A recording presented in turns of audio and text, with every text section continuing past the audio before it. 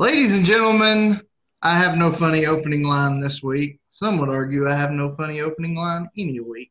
But welcome to another week of Convince Me. I'm Andy Rutherford, joined as always by Mr. Casey Elrod, Mr. Brian Bennett. Gentlemen, how goes it this week? What's going on? I'm kind of disappointed you didn't sing for the 10th straight show to start out. Well, I'm doing pretty good. What about you guys? What's going on? How goes it? Doing well. And today we are covering a topic voted on by you guys over on Twitter. Make sure you're following us on Twitter at Convince Me Show so you can jump in on these future polls. Of course, we're on Facebook. Some of you are watching us live on Facebook Tuesday night. Live to tape, not really live, but on Facebook Tuesday. Yeah, I'm out. We're tape delayed, just like the NBA was back in ’78. How about that? There you go. We'll get into that shortly. Some of you are watching us on Facebook on Tuesday night. If you're listening to this on the podcast, watching on YouTube, be sure go follow us on Facebook.com/Convince Me Show. That's probably our most active social media page right now. It's definitely got the biggest following. Excuse me. Twitter, like I said, at Convince Me Show. Instagram, Convince Me Show. We got some pretty good numbers over there. And of course, if you're not watching on YouTube, you should go check us out on YouTube. See all of our past episodes, even some episodes that you can't find in podcast form, over at tinyurl.com/Convince Me Show. And of course, if you're not listening to the podcast, listen to the Deadgum podcast. Found wherever you find your podcast. We're on Apple Podcasts, Google Podcasts, Spotify, Stitcher, anywhere you get your podcast, we are probably there. If there's somewhere you get your podcast and we are not there, let us know and we'll get there too. But like I said, you guys voted on this week's show, and to be completely honest with you, this topic is not where I would have cast my vote. But I'm glad that we didn't pick, because I'll be completely honest, gentlemen, I probably had more fun researching this show than I have any show we've done so far. Elrod, can you echo those sentiments? I can. And I had my preconceived notions going in, but the stats don't lie. And we'll get into this later on, but the stats very, very close for these two guys we're going to talk about tonight. More so than I thought. I was shocked. I knew they were close, but just how close they were when you really dig into it, it's going to make it tough for us to make a point as to which one has the slight edge. And even tougher job tonight is Bennett in the mediator role, who has to make the decision on which one was slightly better. Bennett, are you looking forward to that? I'm not looking forward to this. I don't know why y'all give me the hard ones. Usually I get to trash the other side's client that we have on the show, but if I'm trashing the other side's client, I'm really trashing my own tonight because of the similarities. So I will try to hold back as much as I can in trashing Larry Legend tonight. Very noble of you. If we haven't buried the lead enough, our topic of tonight's show, I know a lot of you have probably been watching maybe the NBA Finals that just started off last week. The NBA, I was just telling Mr. Elrod before Mr. Bennett signed on and before we went live, the NBA has really been killing it as far as this pandemic goes. When you look at all the sports leagues, I think the NBA has handled it the best. And the NBA is actually more watchable in a pandemic than it has been for me in the last several years pre-pandemic.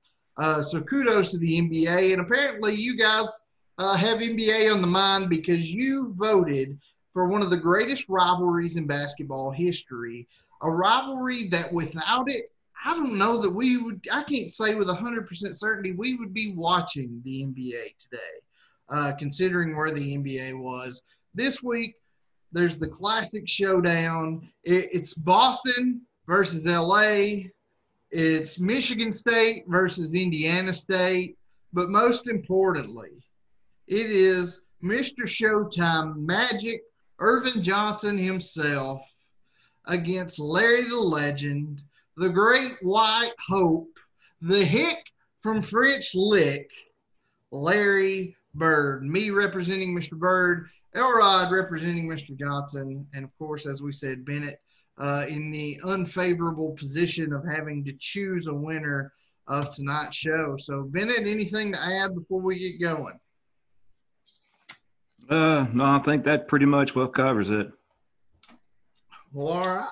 Let's see who goes first. All right. See who goes first. Thought I'd make it somewhat fair here. I'm sure by now both of y'all have pen and paper ready. He's getting his right now. I see that. Yeah. Look Okay. at that. Already ready. All right. I feel like one of y'all probably knows this. Their very first matchup, the very first time that they squared off with each other, I want to know the total combined points for Magic Johnson and Larry Bird. Doesn't matter if you go over, I'm just looking for the closest. We're talking about the 79 championship game, right? Okay, let me clarify that. Sorry. The very first time they met professionally. Professionally. I'm sorry. Let me see.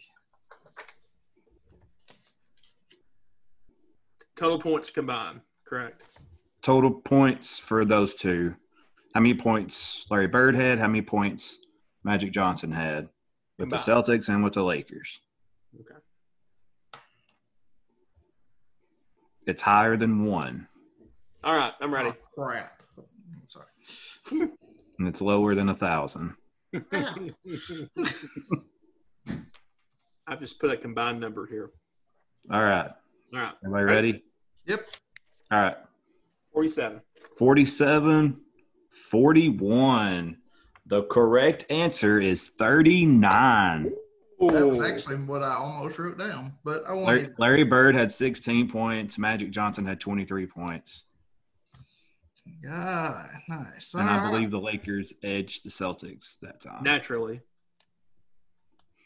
So, Really? Ruts, both y'all went over, but it doesn't matter. It was just Let me go first, right? So Let me go first.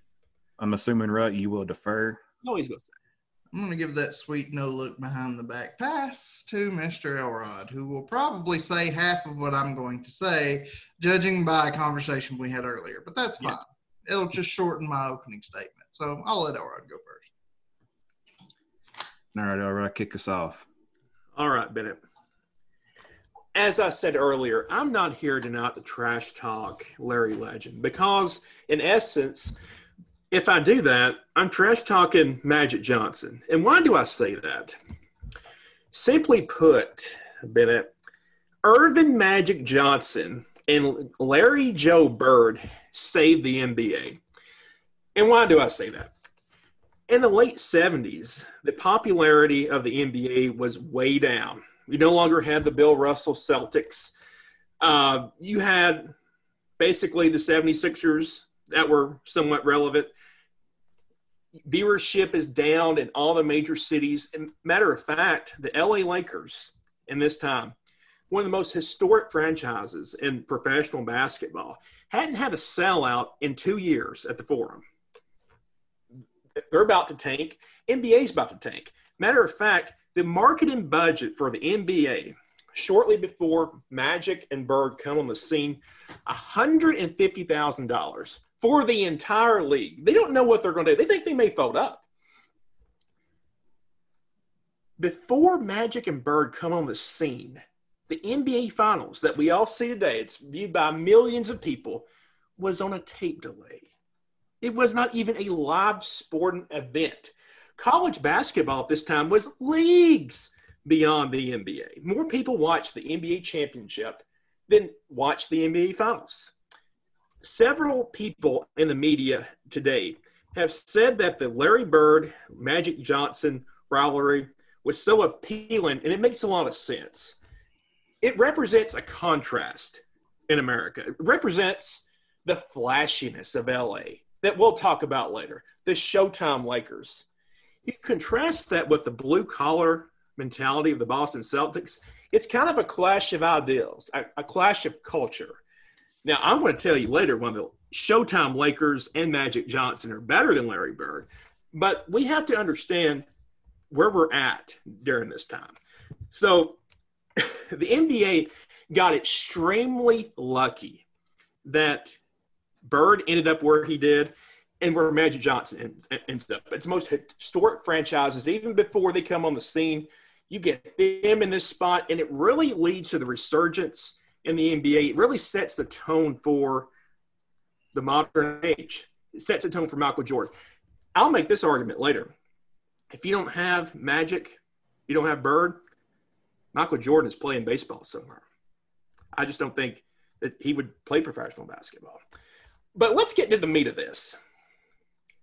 You'll hear stats all night long. Your head's going to be spinning. They're about equal. There's a couple categories where they're different. But here's how Magic Johnson is better than Larry Legend. It's got two things. It's really the style of play. Magic Johnson revolutionized the point guard play. Before Magic Johnson, it was thought that a point guard was 6'3". Nobody's over 6'3" playing point guard.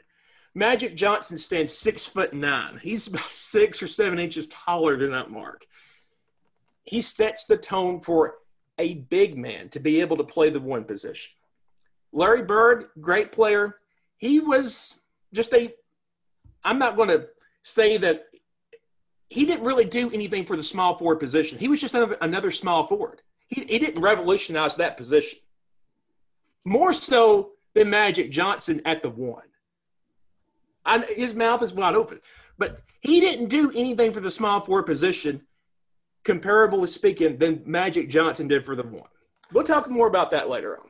But the style of play that Magic played, the Showtime mentality, is what set the tone for the modern age of basketball.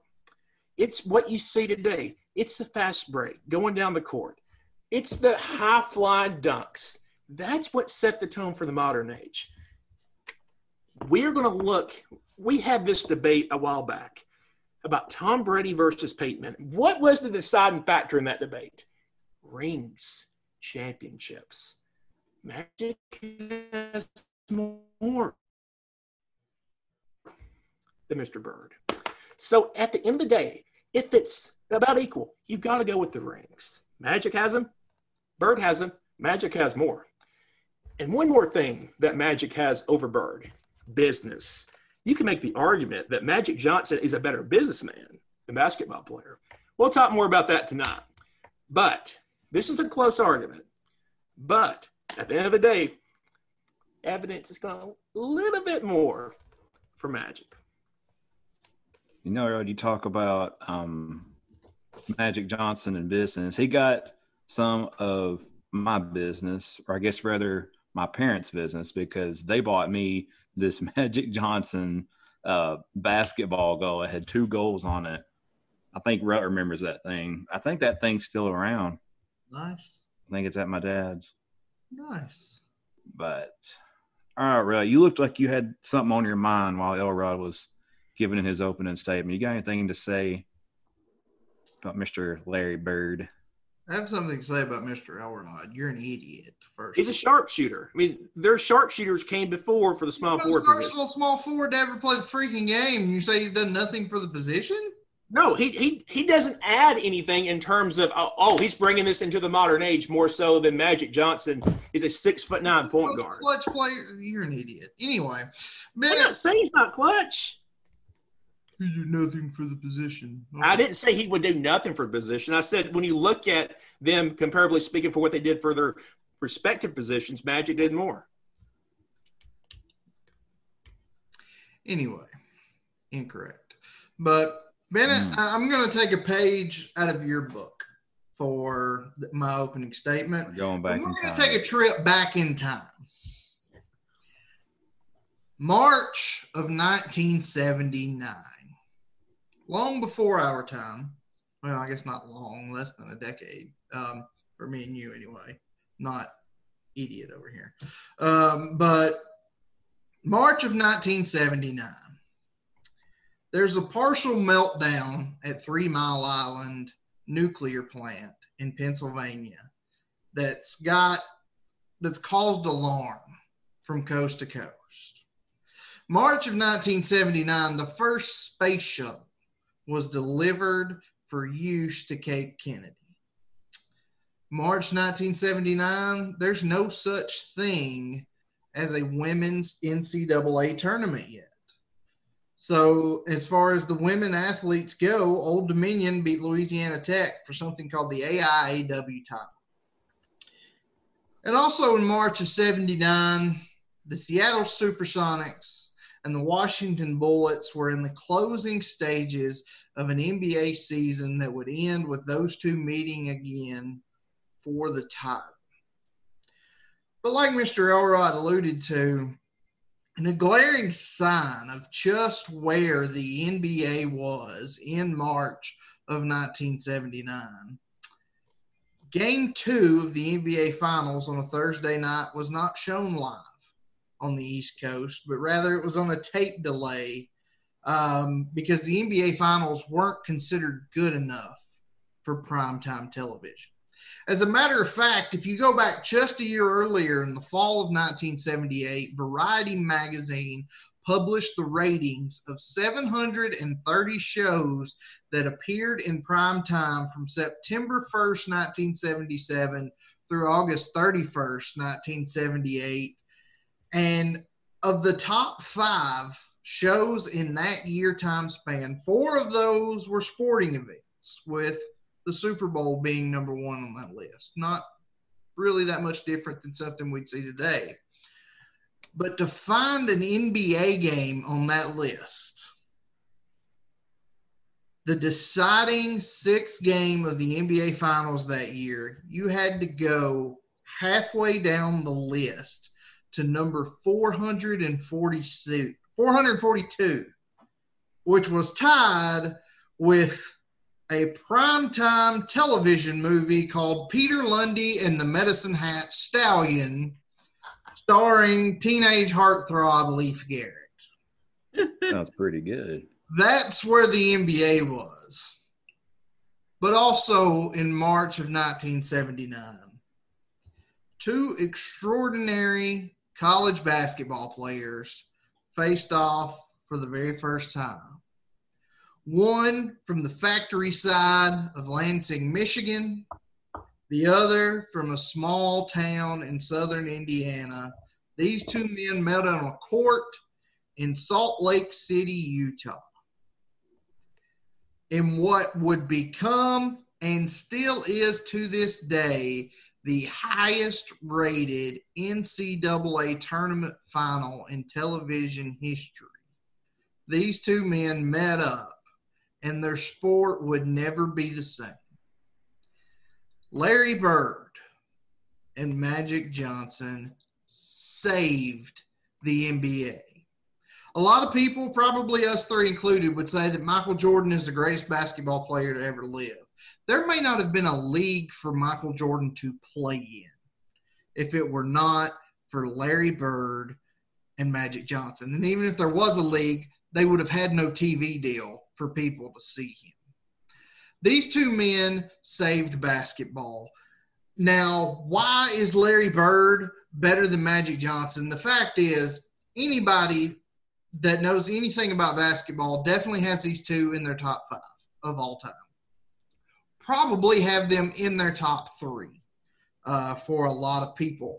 And to separate these 2 by looking at the numbers is going to be incredibly difficult for myself or Mr. Elrod to do, because there's never been 2 people so different yet have so much commonality, so much alike, from their stats to their mindset of the game of basketball. It's absolutely incredible, and I've enjoyed the heck out of researching this topic. But what I'm going to show you tonight of why Larry Bird gets that slight edge is because of what he didn't have that Magic Johnson did have. Larry Bird was surrounded by Hall of Famers. That's no mistake. Kevin McHale, Robert Parrish. But Magic Johnson was also surrounded by the leading scorer of all time, Kareem Abdul-Jabbar, another Hall of Famer in James Worthy, one of the best defensive guards to ever play the game in Byron Scott. Yes, the 86 Celtics team may be one of the best teams in history, but through their decade or plus in the NBA, he had lesser teams, not by much, really close, but lesser teams than Magic Johnson. But more importantly than even that, he had less when it came to God-given ability.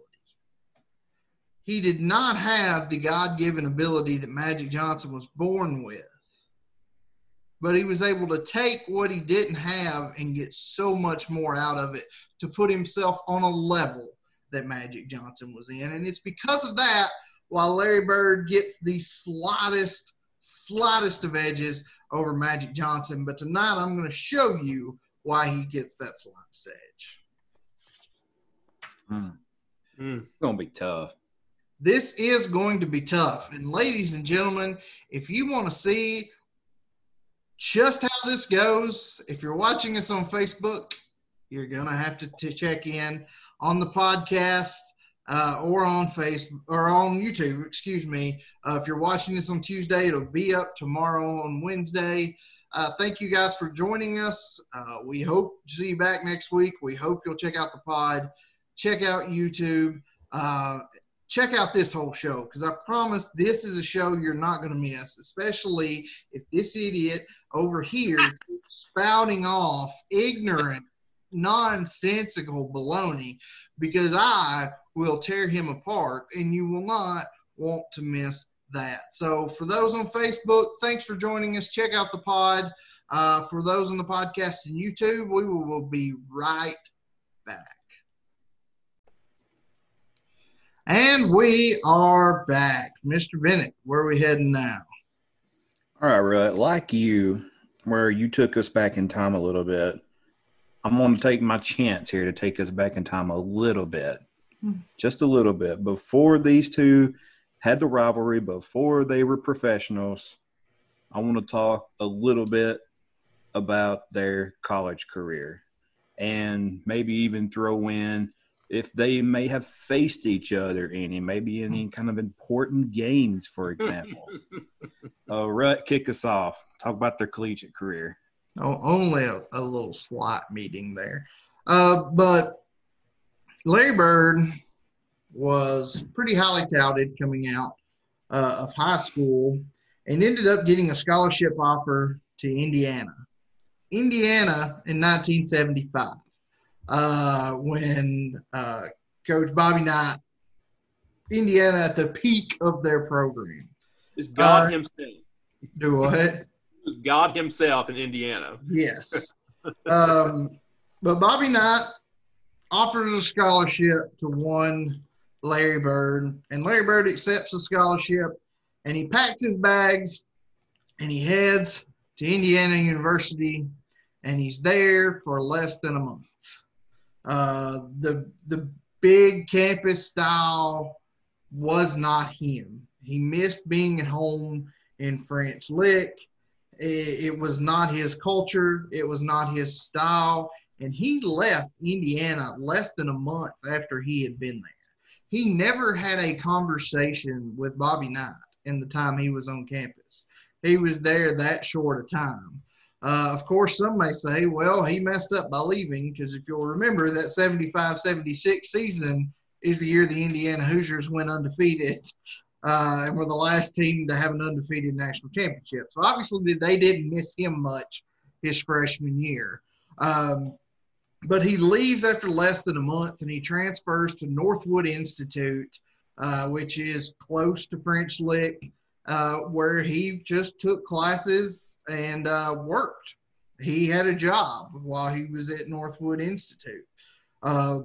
He still wanted to play basketball, so he finished up his freshman year at Northwood Institute, and then he transferred to Indiana State in Terre Haute, which was a lot closer to French Lick than Indiana was. So he got to stay home and play basketball at Indiana State. And this was a school that what we would call now a mid-major. They had never been to an NCAA tournament. They were very much a small school, but they were close to home for Larry Bird, and that's really he was a home boy. He was a homebody. So he stays home, goes to Indiana State, and really single-handedly turns Indiana State into a college basketball powerhouse. By his senior year, in the year 1978-1979 season, Indiana State went 33-0 in the regular season, made their first NCAA championship.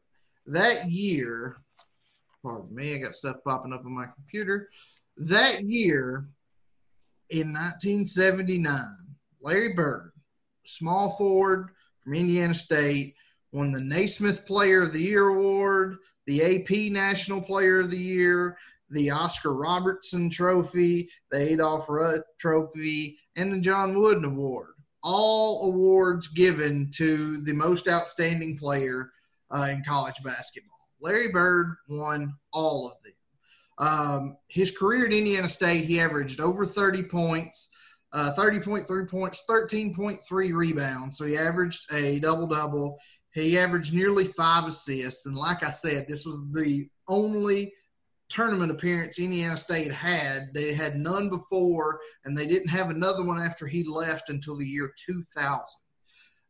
So they get to the NCAA tournament, and lo and behold, they make it all the way to the championship game against Michigan State, another star player of college basketball that year, one Irving Magic Johnson. Like I said earlier, this was the highest rate, and still is today, the highest rated national championship game in tournament history. And Larry Bird, before the game, said he knew they were so outmatched, he had to play the perfect game in order for them to win this game. And to be quite frank, he didn't. It was probably Larry Bird's worst game he played in college. He had 19 points, but he was only 7 of 21 from the field. And I watched a documentary just today in research for this project. Like I said, it was really fun to research this topic. But even today, that game in 1979 haunts Larry Bird. He's still mad about it. He still gets upset and beats himself up over that game because he knew he would never have another chance to win the NCAA championship again. He knew his career would go on. He knew he'd go to the NBA, but he knew that was his only chance to do something in college, and it didn't work out. Now, that ended his college career, but before I pass this on to Elrod, I do want to say by the time he got there to his senior year, he had already been drafted into the NBA.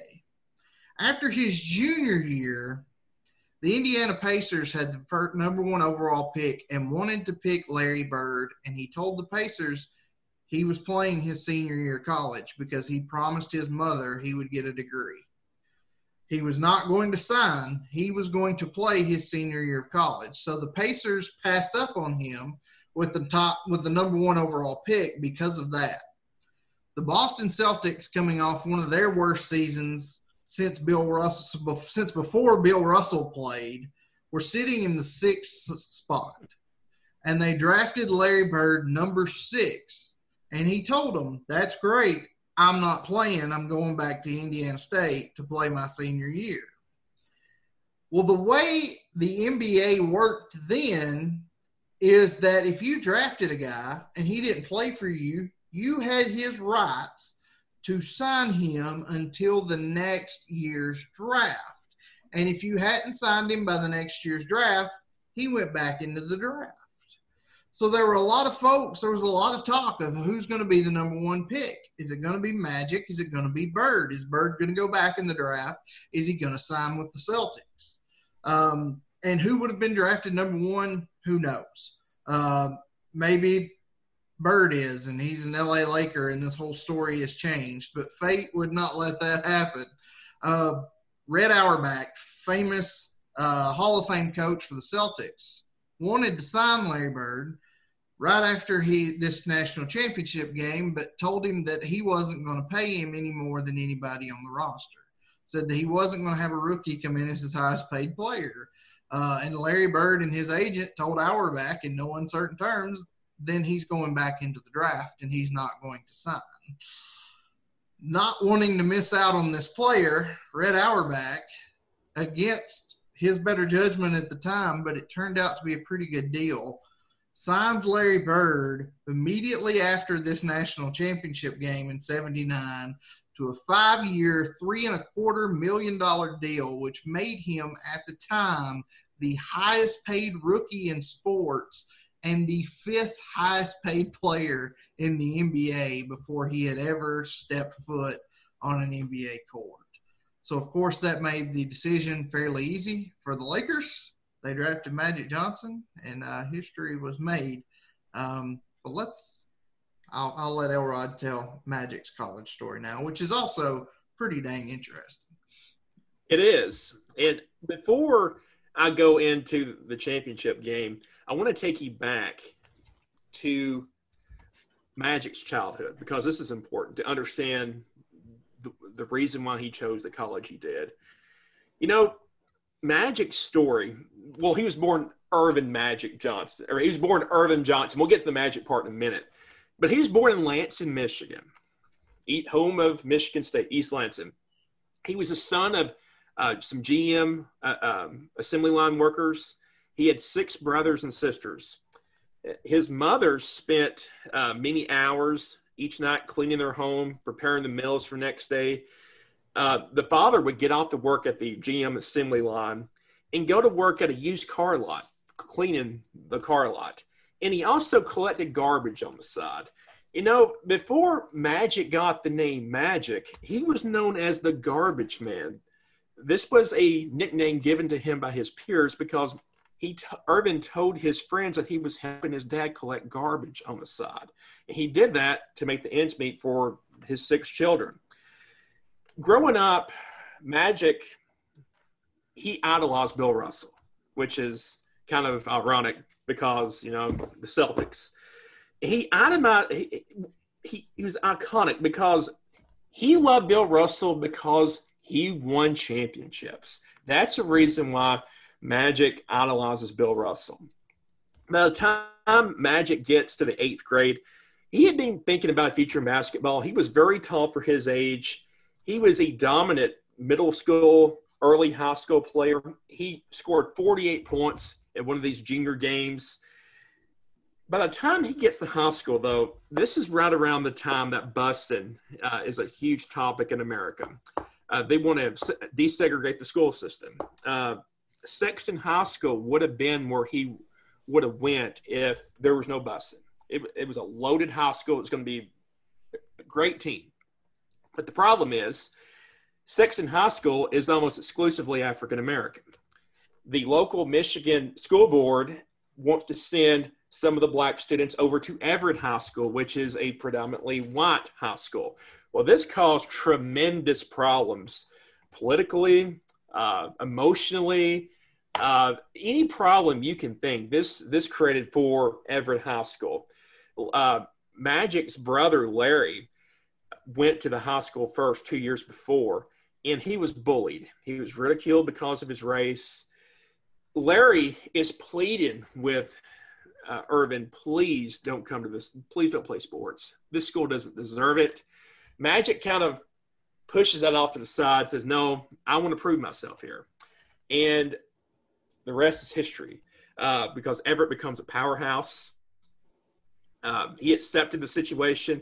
You know, it's amazing how people will accept you when you start winning basketball games. And that's how Everett in the community started to accept Irvin Johnson. The name Magic comes as he's a 15-year-old sophomore playing for Everett High School. He has a triple-double, 36 points, 18 rebounds, 16 assists.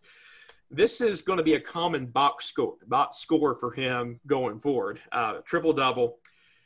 The local newspaper writer for the Lansing State Journal gave him the nickname Magic because his game is magic.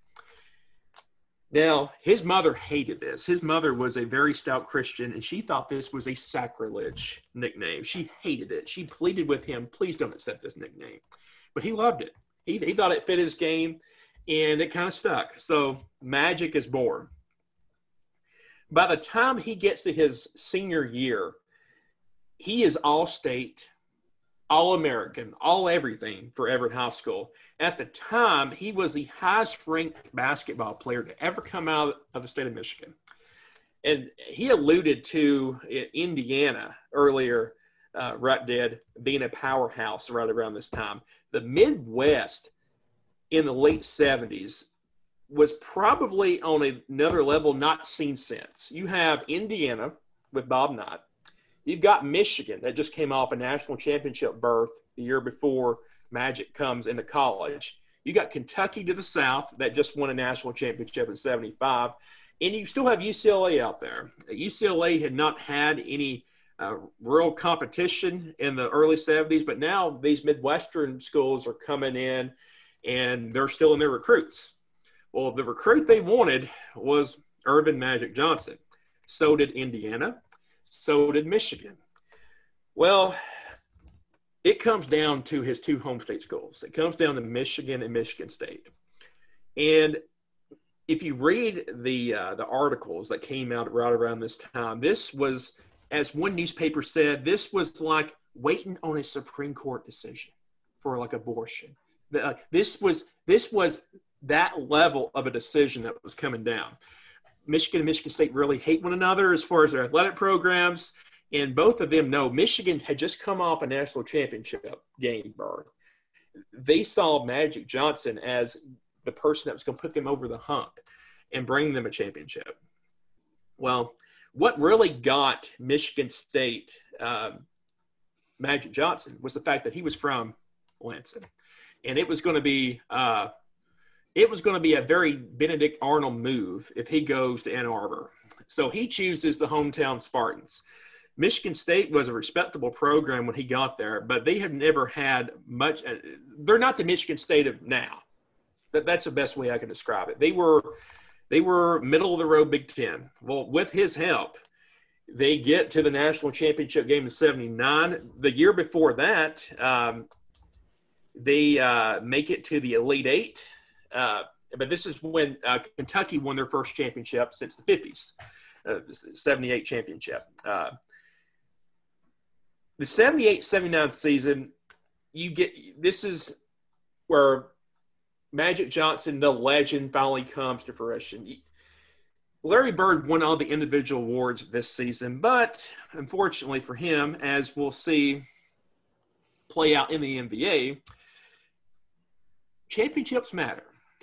Magic Johnson bettered him that night, and he got the best of him in the regular season and the postseason in the NBA.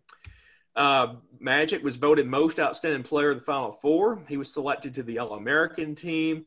He averaged 17 points, 7 rebounds, and 7 assists, and he led all scorers with 39 points in that game, and the rest is history. He was drafted number 1 by the Lakers, and that's going to set the stage for our next little chat here in a few minutes. But both of these men, not too shabby. They were not in college very long for their respective programs, but they definitely left a mark. Magic really set the tone for the later success that you'll see at Michigan State in the later part of the 80s, early 90s, when Izzo gets there in the early 90s. You can't see Indiana State thing was really flash in the pan for them with Bird. But both of these individuals during the time they were there had a tremendous effect on, like I said, Bird bringing Indiana State is impressive to the national championship game, and Magic Johnson bringing Michigan State out from mediocrity to a ship, as the kids say today. Apparently, French Lick has only produced one phenom, so Indiana State couldn't really get it all going.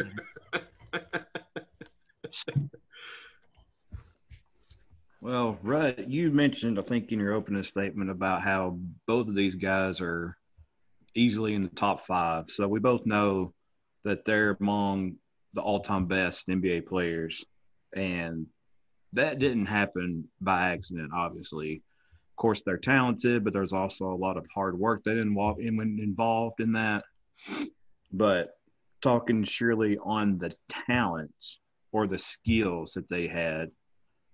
What talents or skills did they excel at? What made these guys so great? And also, too, I'm going to flip the script, and I want you guys to also cover any maybe holes or weaknesses that are in their game.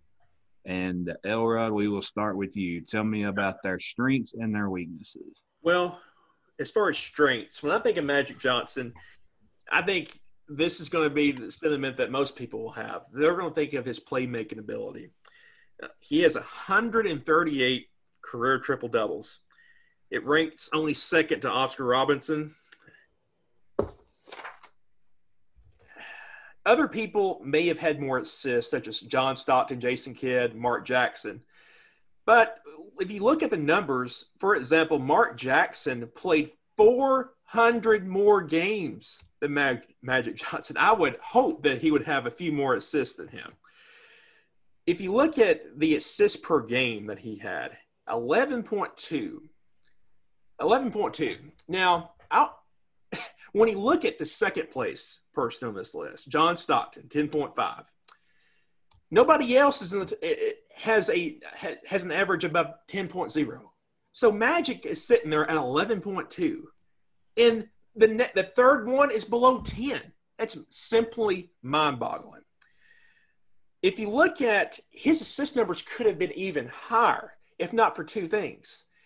In his first couple of seasons in the league, Magic is having to share the point guard duties with Norm Nixon. He's not even the main point guard for the Lakers, and he still had a 10.5 average during those years. And he wasn't even the true point guard. When he became the point guard exclusively for the Lakers, his average went up to 13.1, which is a level never seen and probably never seen again. His stature, 6'9", 6 feet 9 inches tall. This was like a center or power forward at that time that had the ability to shift. This has never been seen before in the NBA, a specimen quite like him. Now, Magic has to retire early because of the HIV announcement that he had, and we'll talk more about that later. But right around that time, he was averaging 12.5 assists a game. He was not the scorer Larry Bird was. He consistently had less points per game. But the one thing that he had over Larry Bird was the ability to make plays as far as he made people better. You hear about that today, how maybe LeBron doesn't make his people around him better.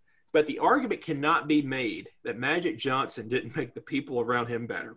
He was always a pass-first point guard. He scored a lot.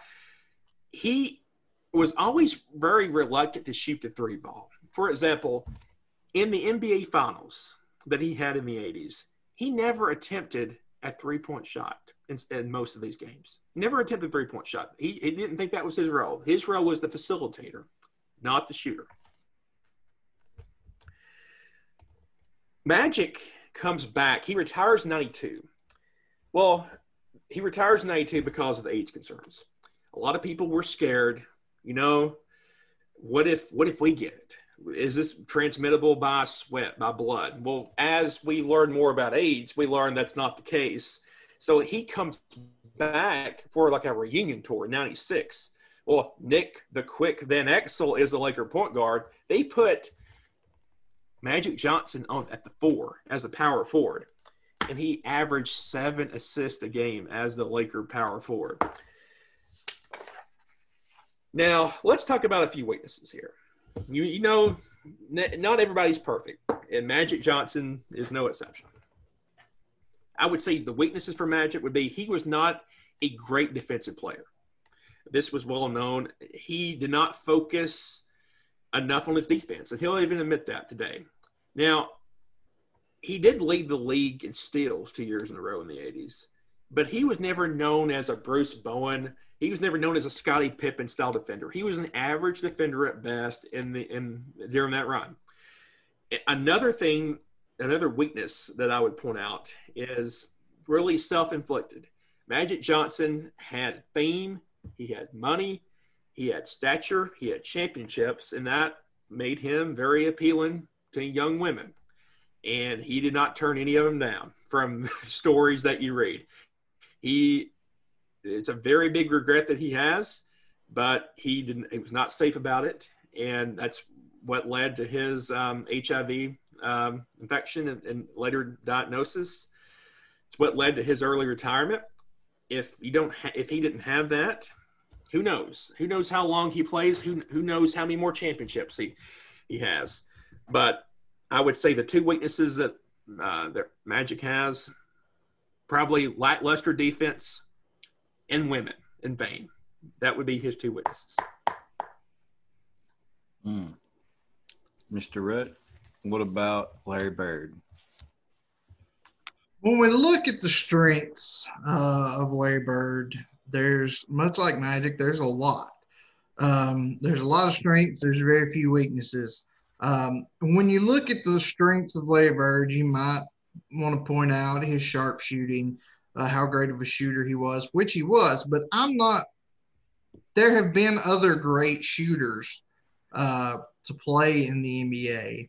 The three strengths I think that really set Larry apart, and really I think set him apart from Magic, which is what I'm trying to do in this argument for you. But the first one is, and this one I don't think sets him apart as much from Magic, because I think Magic was up there too, but Elrod didn't really touch on this as much.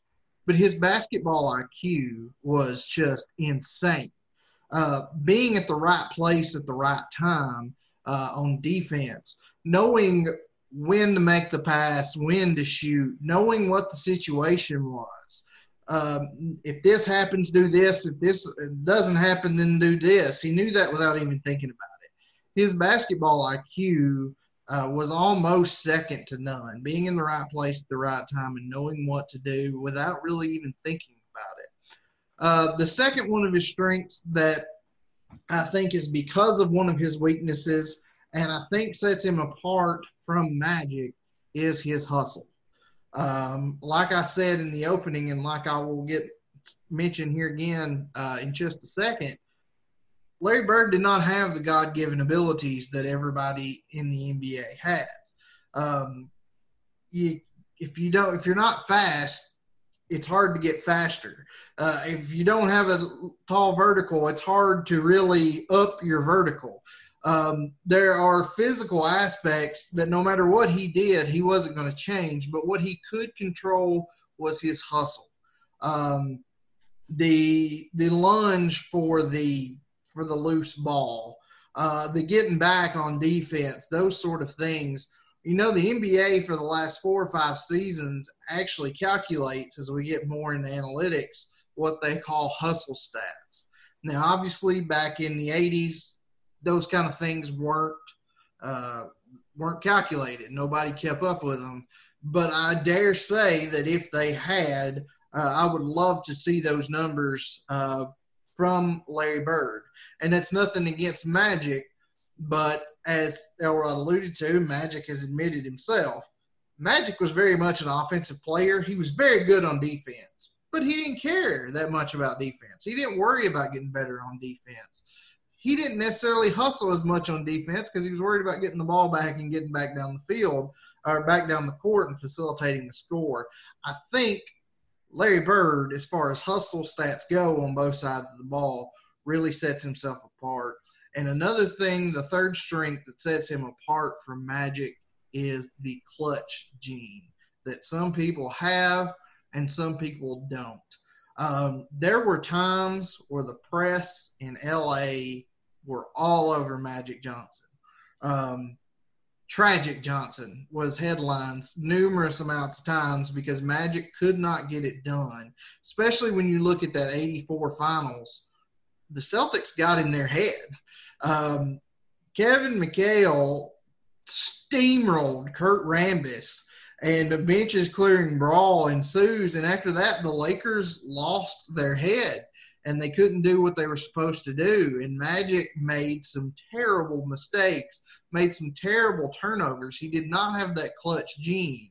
Whereas Larry, had a clutch gene like very few, if any, have ever had. Maybe Jordan.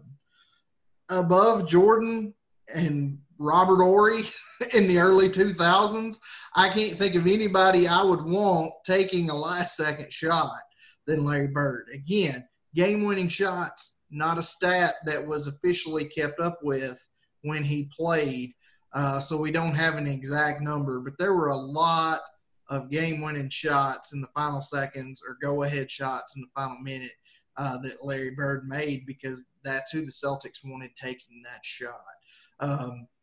So things that set him apart from Magic, IQ maybe slightly, but definitely his hustle, definitely his clutch. Now his weaknesses, again, there's not many. There's not many with Bird or Magic. You really got to dig deep to find some weaknesses. One, his athletic ability, and there's nothing you can do about that. He was very much an athlete. He was a very good athlete, but he wasn't an elite athlete, and his athletic ability did not match the numbers he was putting up. He had to overcome that athletic ability to become a great player, which he did. You might want to call it a weakness. Again, kind of Larry's defense, and it's not that he was a terrible defender. He played more of a team defense than an individual lockdown defender, which Magic really was the same way. Help defense, being in the right place at the right time more than just shutting a guy down one-on-one. But something Larry did do that Magic didn't do, Larry did make the NBA All-Defensive Team 3 times, which Magic didn't do. Granted, they were just second team. He was never first team All-Defense, but still second team more than Magic. And something I just thought of as Elrod was talking, what led to the end of Magic's career, working too hard may have been a weakness of Larry Bird, because the back injury that essentially ended his career didn't happen on a basketball court. He hurt his back shoveling gravel to help his mother out during the off season. That's where he hurt his back and started the injury that ended his career. So if he didn't work so hard in the off season and Magic didn't work so hard every night, we could have had 5-6 more years out of these two. But not a lot of weaknesses really with either one to find, and a lot of strengths really to look at. Yeah, I think Larry Bird should have had somebody come out and shovel that gravel. Oh my goodness! You said that you say that Magic Johnson wasn't clutch, Rod. But what is one of the most iconic plays? Other than the hook shot, what other clutch shot? He has one. Or what about Kareem Abdul-Jabbar going out his rookie year, and they have no real power forward, no center. They put Magic Johnson in Game 6. He goes for 42 points, 15 boards, 7 assists. That's pretty clutch, I would say. How's that clutch? That's coming through on the game fairly handily, didn't they? Huh? You didn't have to be clutch in that game. Well, the team was down arguably one of the greatest players of all time. He subs in, goes for 42, 15, 7 in the finals. We always knock LeBron saying he doesn't show up for prime time. He showed up there. He's pretty clutch there. What did he do in 84? Did he hit all those free throws? Well, 87, that was payback for 84. No, he says 87 is payback for 84. That's what he says, not me. Gotcha. Still, the Boston media never ripped Larry Bird for screwing up at the end of games. The LA media ripped Magic Johnson. LA media will rip anybody, though. They will turn on you like a hat in LA. Is that an expression? Yes. Turning like a hat? Mm-hmm. Turn like a hat. Turn like a hat. Or did I just make something up? That's pretty great. I've never heard that before. It may be a legit thing. We may have our very first T-shirt idea. Make some merch. If you're listening to this or watching this and you want some merch, let us know, because we would love to have merch made and have you pay us more than we pay for it. But it would be cool. All right. So we talked a little bit about their college career, and we talked about their skills and what they're great at on the court. So how do these skills translate in the NBA? You know, everybody plays for one common goal, and that's for NBA championships. So, Rudd, I'm going to start with you. Was Larry Bird able to achieve this goal for national championships? And what about maybe any other accomplishments that he garnered during his illustrious NBA career? Well, this is a long list, and I'm sure Elrod's list is for Magic as well. He goes off about 5 pages, all the championships he's won and everything. Anyway, the first one that Irvin Johnson cannot say came in Larry Bird's rookie year when he won Rookie of the Year, that he received 63 votes for, and Magic Johnson received 3. He trounced him for Rookie of the Year in 1980. They were both first-team All-Rookie. Of course, Magic went on to win an NBA title that year. And what's interesting is if you will ask both of them are very upset about their first year in the league. Magic was pissed that Bird won Rookie of the Year, much less 63-3 in the voting. Bird was upset because Magic won a championship, and that's what he came to do.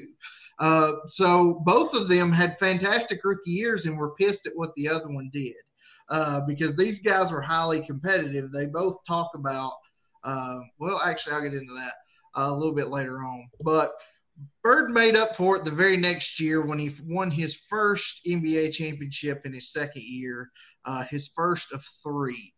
He won the championship. Celtics won in 81, 84, and 86. In 84 and 86, both of those, Larry Bird was the finals MVP in those 2 postseasons. He was a 3-time NBA MVP, actually, for the regular season, and it was actually 3 consecutive seasons, 84, 85, and 86. And this was after finishing as the runner-up in 81, 82, and 83, his second, third, and fourth years in the league. He won Rookie of the Year, then he finished runner-up for MVP 3 years in a row, and then he won MVP 3 years in a row. He got off to a pretty good start. He was a 12-time All-Star for his 13 years in the NBA. The only time he missed was in 1989 when he missed a significant amount of time because of that back injury. He was MVP of the All-Star game in 82. He was his first 9 years in the league, he made the All-NBA team. So for 9 straight years. Then 89, he was hurt, missed most of the year, and then when he came back in 1990, he was second-team All-NBA. In 1986, the NBA added the three-point shootout to their All-Star weekend festivities. And the story is that when they're getting ready for the three-point shootout, Larry Bird walks into the locker room where the guys are getting dressed and said, "Well, boys, who's taking second tonight?" Because Larry Bird went out and won the first three-point shootout and then won the next 2 as well. He won the first 3 three-point shootouts before that 89 season again where he hurt his back. But the first 3, he won all 3 of them. He was on, which Magic was too, but the NBA's 50th anniversary all-time team. And something else Magic never did, Larry Bird was the first player in the 50-40-90 club, which means he finished the season shooting over 50% from the field, over 40% from the three-point line, and over 90% from the free throw line. He was the first person in that club, and he did it twice. And to this day, there has only been one other person to do it multiple times, and that was Steve Nash during that big run he had in the early 2000s. So that's just really, I mean, if we really wanted to dig deep, you could find a lot of accomplishments, I'm sure, for both of these guys that literally could go 5 pages. But these are just kind of his top ones that kind of show just how great Larry Legend was. And I'm sure Elrod's about to tell us just how great Magic was, but he can't say Rookie of the Year. He cannot say Rookie of the Year, but unlike Mr. Bird, he can say that he has a college championship, and we'll talk more about the NBA championships here in a minute. But I want to go back to something I talked about in the opening, about how close the stats are. on these two men. Total NBA seasons: Larry Bird 13, Magic Johnson 13. Playoffs played: Larry Bird 12, Magic Johnson 13. All-Star games: Larry Bird 12, Magic Johnson 12. Season MVPs: Larry Bird 3, Magic Johnson 3. Finals MVPs: Larry Bird dose, Magic Johnson 3. All-NBA first team selections, 9 apiece. All-NBA team total selections, 10 apiece. Assist leader in the NBA: Magic Johnson 4, Larry Bird 0. Steals: Magic Johnson 2, Larry Bird 0. Now, I'll give him his Rookie of the Year. I'll give him that. But let's talk about what really matters when we're judging, especially NBA players. Why do we think that Michael Jordan is the greatest player of all time? Because of the championships, the 6-0 record in the finals, the fact that he has 6 championships in the modern age. When you look at stats don't lie, Bennett. Stats don't lie. Magic Johnson, 5 championships during that stretch. Larry Bird, 3. You look at the college championship. More often than not, when he went up against Larry Bird and the Celtics, they came out successful. In the regular season, and we'll talk about the head-to-head matchups here in a minute, and also the postseason. It is one thing that really stood out about this rivalry is this. During the 80s, either a Boston Celtics team or Los Angeles Lakers team was in the finals every single year from 80 to 89. Now, only 2 times during that stretch did a team from LA or a team from Boston not win the championship. You got 83, you had the 76ers.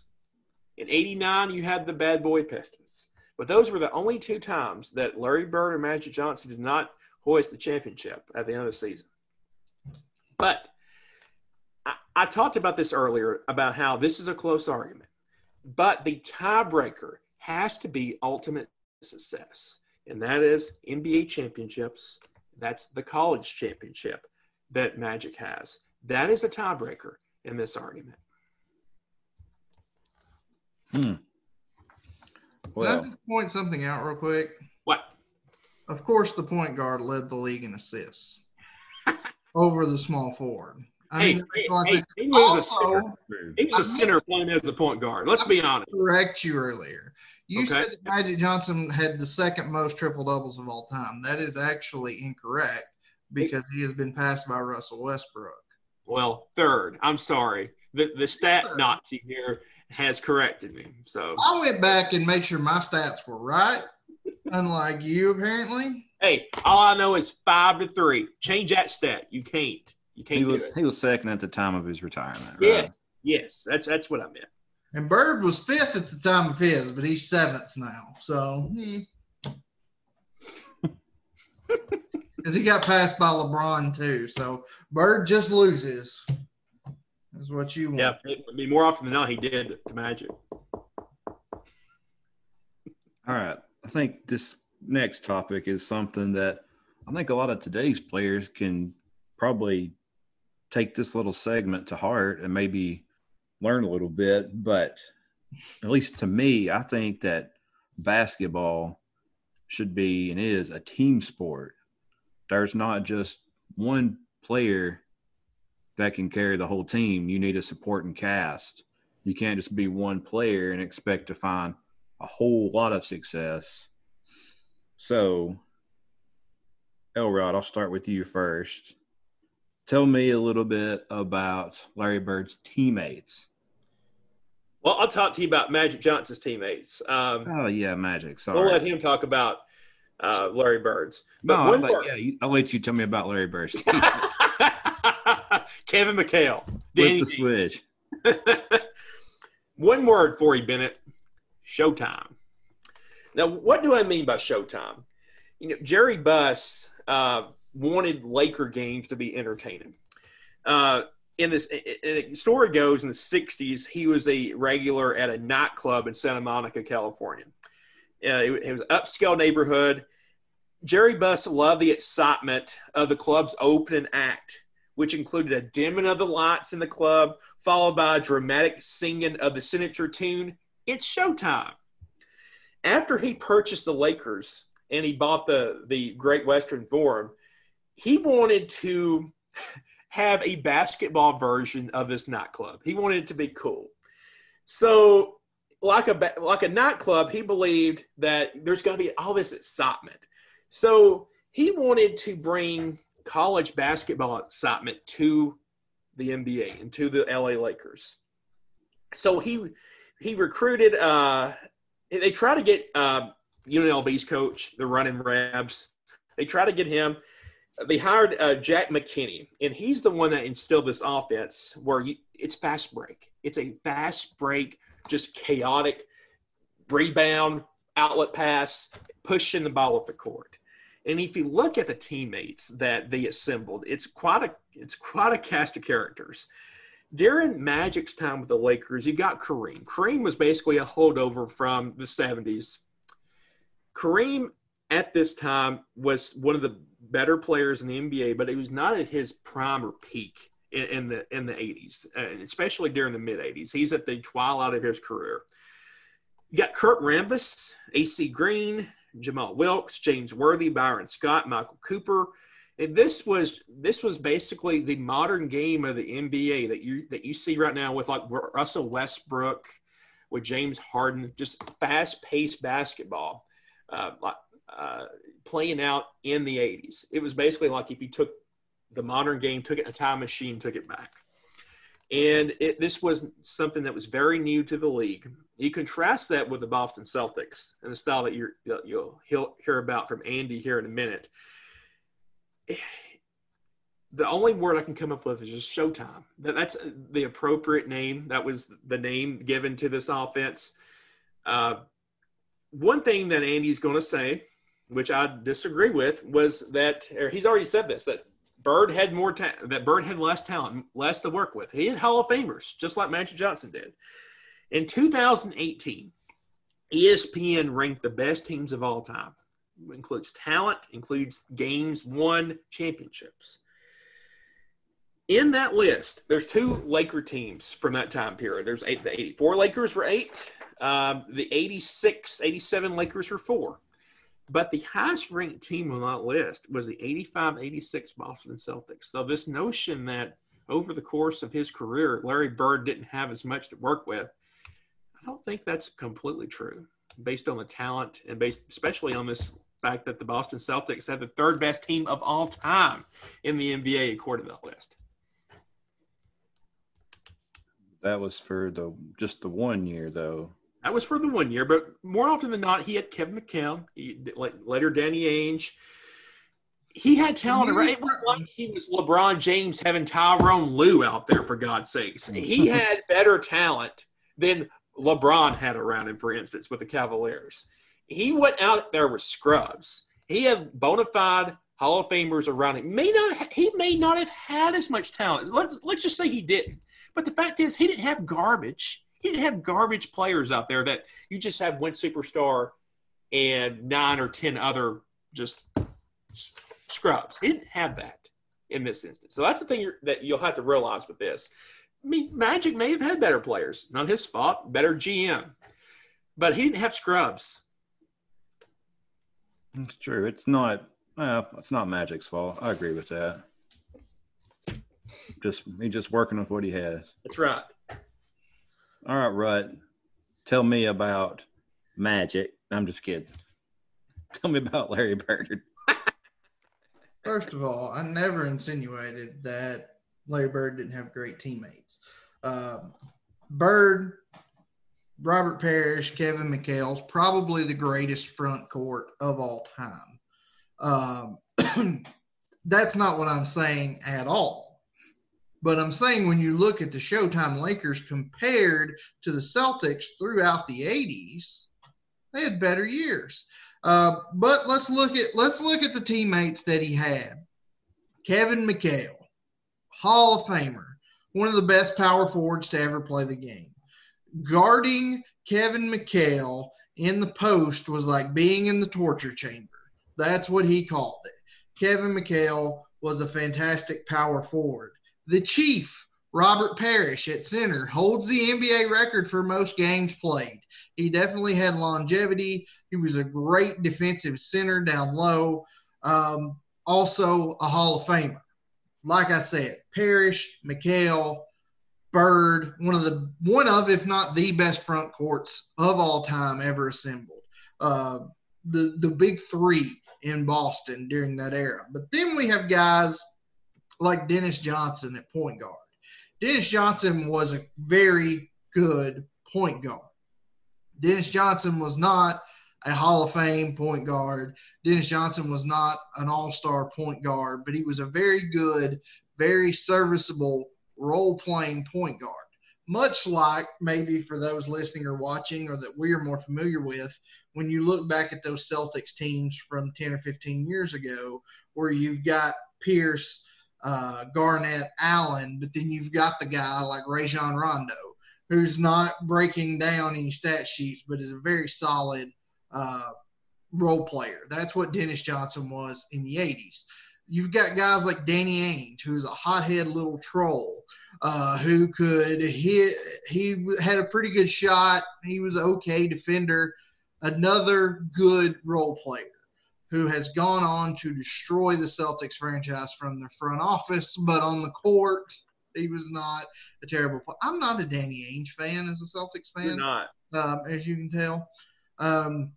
He brought the guys together to win a championship, I guess. I got to give him something. He also sold all those guys off, but that's beside the point. In 86, this team, the best team the Celtics ever had, you had a guy like Bill Walton coming off the bench and being very good, very serviceable, which he also did for the Lakers during the 80s, by the way. Bill Walton, one of the rare guys to play on both of those teams. But he had really good teams around him. That 86 team was phenomenal. It's really right up there with the 87 Lakers team over what was the best team of that era. Both very good. But when you look at it, man, Robert Parrish is a Hall of Famer. But going up against Kareem, the leader in total points scored in NBA history, you've got Byron Scott and Danny Ainge. Give me Byron Scott every dadgum day. Really, James Worthy is another Hall of Famer on those Laker teams. So, yes. He's number one pick, too. I believe so. I think so. I mean, the Celtics had great teams. A single player, especially then, when people played defense, a single player couldn't win a championship by himself. And I by no means am trying to say, oh, Larry did it all by himself, because he didn't. I'm just saying he had less to work with than Magic did. But still, he had great pieces around him. He had a great front court. He always had a role-playing backcourt. There was never a Hall of Fame guard playing for the Celtics in the 80s, whereas Magic was the Hall of Fame guard in L.A., who also had Hall of Fame forwards in Kareem. Kareem probably more of a center, but he's in the front court, and James Worthy to work with. All right. I have kind of a small question. It's kind of off course a little bit, but not so much. We're talking about teammates, and I'm going to assume that Jordan and Pippen is going to be number one. But for number two, who would y'all consider to be the best duo of our time? Granted, me and Rut, we're around in the 80s, but I didn't really keep up with basketball when I was 2-3 years old. So for the sake of the argument, I'm going to go with like from the 90s to now. Who would y'all say is the number two duo? Kobe and Shaq. Got to be Kobe and Shaq. You got Kobe and Shaq. My other thought was Malone and Stockton, but I think it's got Malone, Stockton. I think it's got to be Kobe and Shaq. You got Robinson and Duncan. Yeah, that's another good one. I know you probably think Penny and Shaq.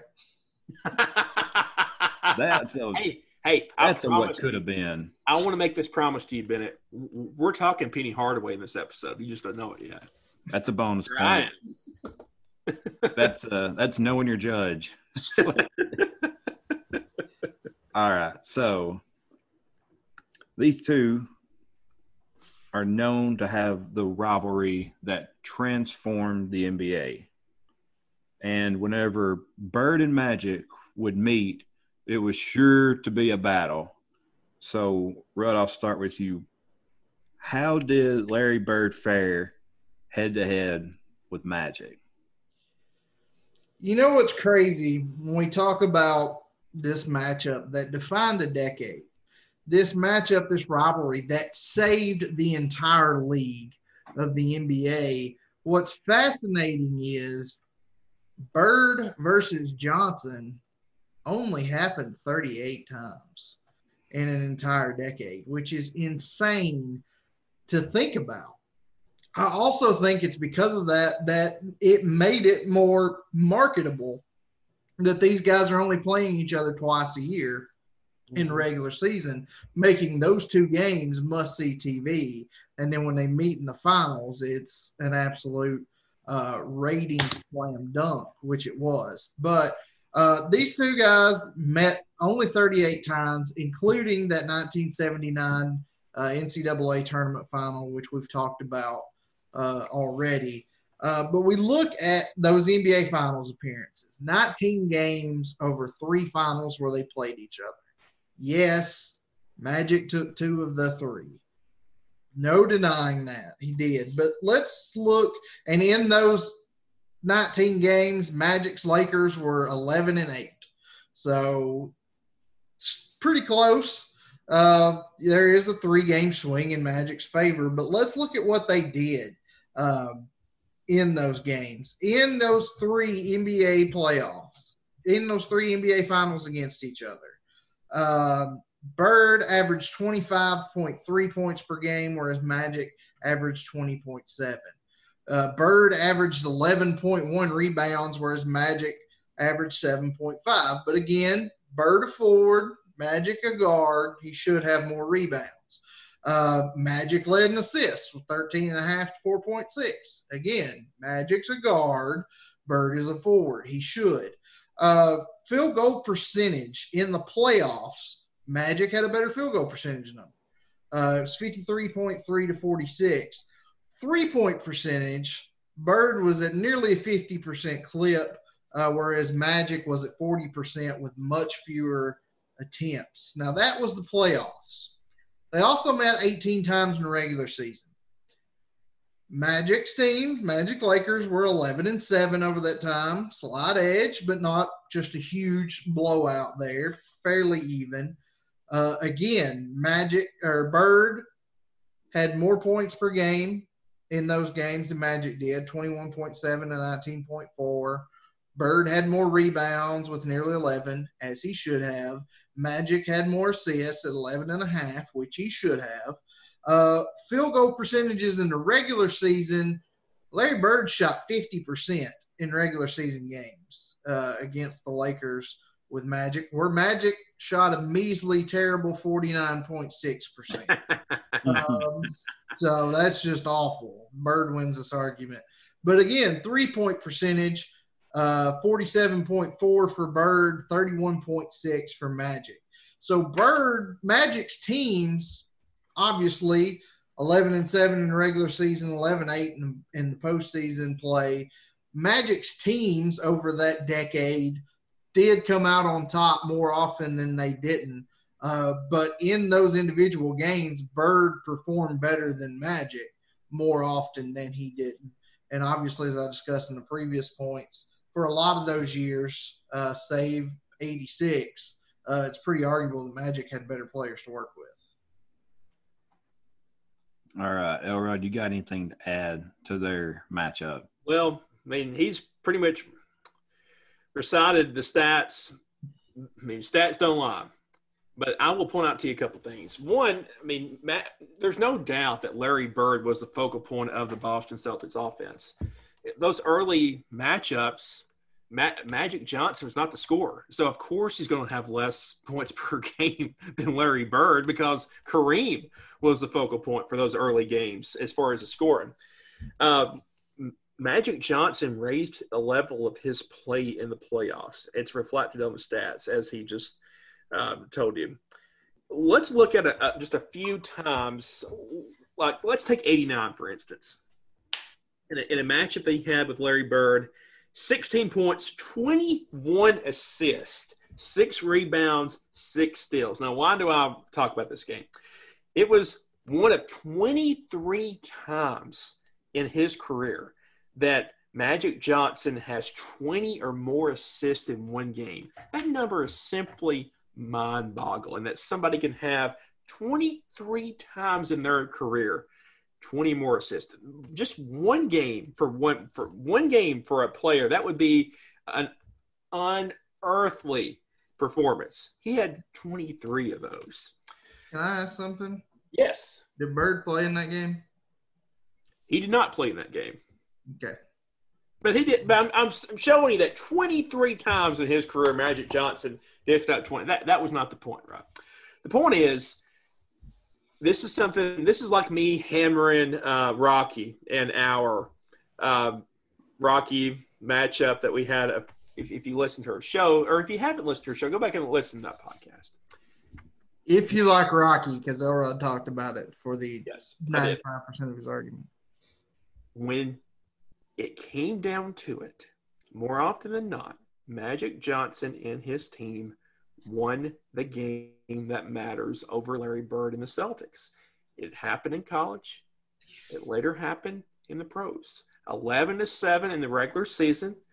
In the playoffs, 11-8. So a little bit more improvement on the wins for Larry Bird in the playoffs, but he still doesn't come out on top of Magic Johnson head-to-head. And if everything is equal with the stats, you've got to look at the wins. That's what we judge modern-day athletes on, is how many championships did you win? How many times did you beat the other guy? Magic Johnson comes out on top more often than not in this debate. All right. Well, we're going to kind of change pace a little bit here, and we're going to go back to 1992. And these two huge legends put the rivalry aside, and they joined together to represent our great nation, United States, on the Olympic basketball team. Elrod, I'm going to start with you.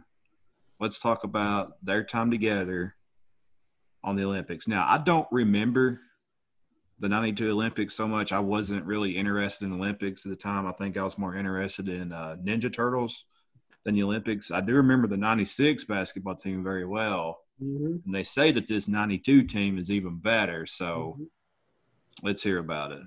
Well, it's important to note a couple things before we get into this. One, Larry Bird and Magic Johnson, over the course between – they had a shoe commercial together. And that's what really started the friendship between Magic and Bird. But really, this Olympic team is what really brought them together. And it brought them in contact with other big athletes, other basketball players in this time. But let's look at 92 and what the events that led up. Larry Bird is basically a shell of himself with the back injuries. And so is Magic Johnson in his personal life. Johnson had retired from the Lakers in 91. He had the HIV positive test. A lot of people around the league, a lot of people around the world around this time, AIDS is a relatively new disease. Not a lot is known about it. People think that this thing can be transmitted through sweat, through blood. They think, well, I can get it too. This is what really forced – Magic Johnson, there was a lot of people that thought he was going to die during this time, because they thought that AIDS was a death sentence. Magic Johnson tells a story about getting picked for the Olympic team, about how it was almost like a lifesaver for his personal life during this time. He didn't have a lot to live for in his mind. Getting picked for this team, the greatest basketball team ever assembled, really brought life to him. They want to make Michael Jordan the captain of the Dream Team. There's a big push. That's what Coach Daly wanted. They wanted Michael Jordan to be the face of this team. But the people actually on the team have a tremendous respect for Magic and Bird. They want to make them co-captains, and that's what happens with the team. Even though they're past their prime, the people on this team know that they're not going. They didn't have the stature to play on the dream team without the contributions from these two men later on. So they knew that Jordan's time was going to come later on, but during this time, they wanted to pay respect to Larry. They wanted to pay respect to Magic. A lot of problems developed before the Olympics. There was a delegation, the Australian delegation threatened to boycott the games because they were very concerned about playing against Magic and acquiring AIDS. They were very, very scared. But this backfired on them because the science was still developing, but the consensus was people are not going to get AIDS by playing a basketball game. This was fringe science that you were going to get AIDS from playing basketball.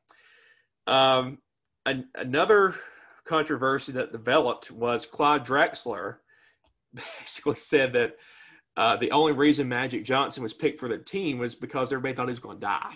That was not a very popular opinion either. Isaiah Thomas was also a very controversial figure during this time from his bad boy Piston days. The one thing that brought the world together, especially the players on that team, was their hatred for Isaiah Thomas.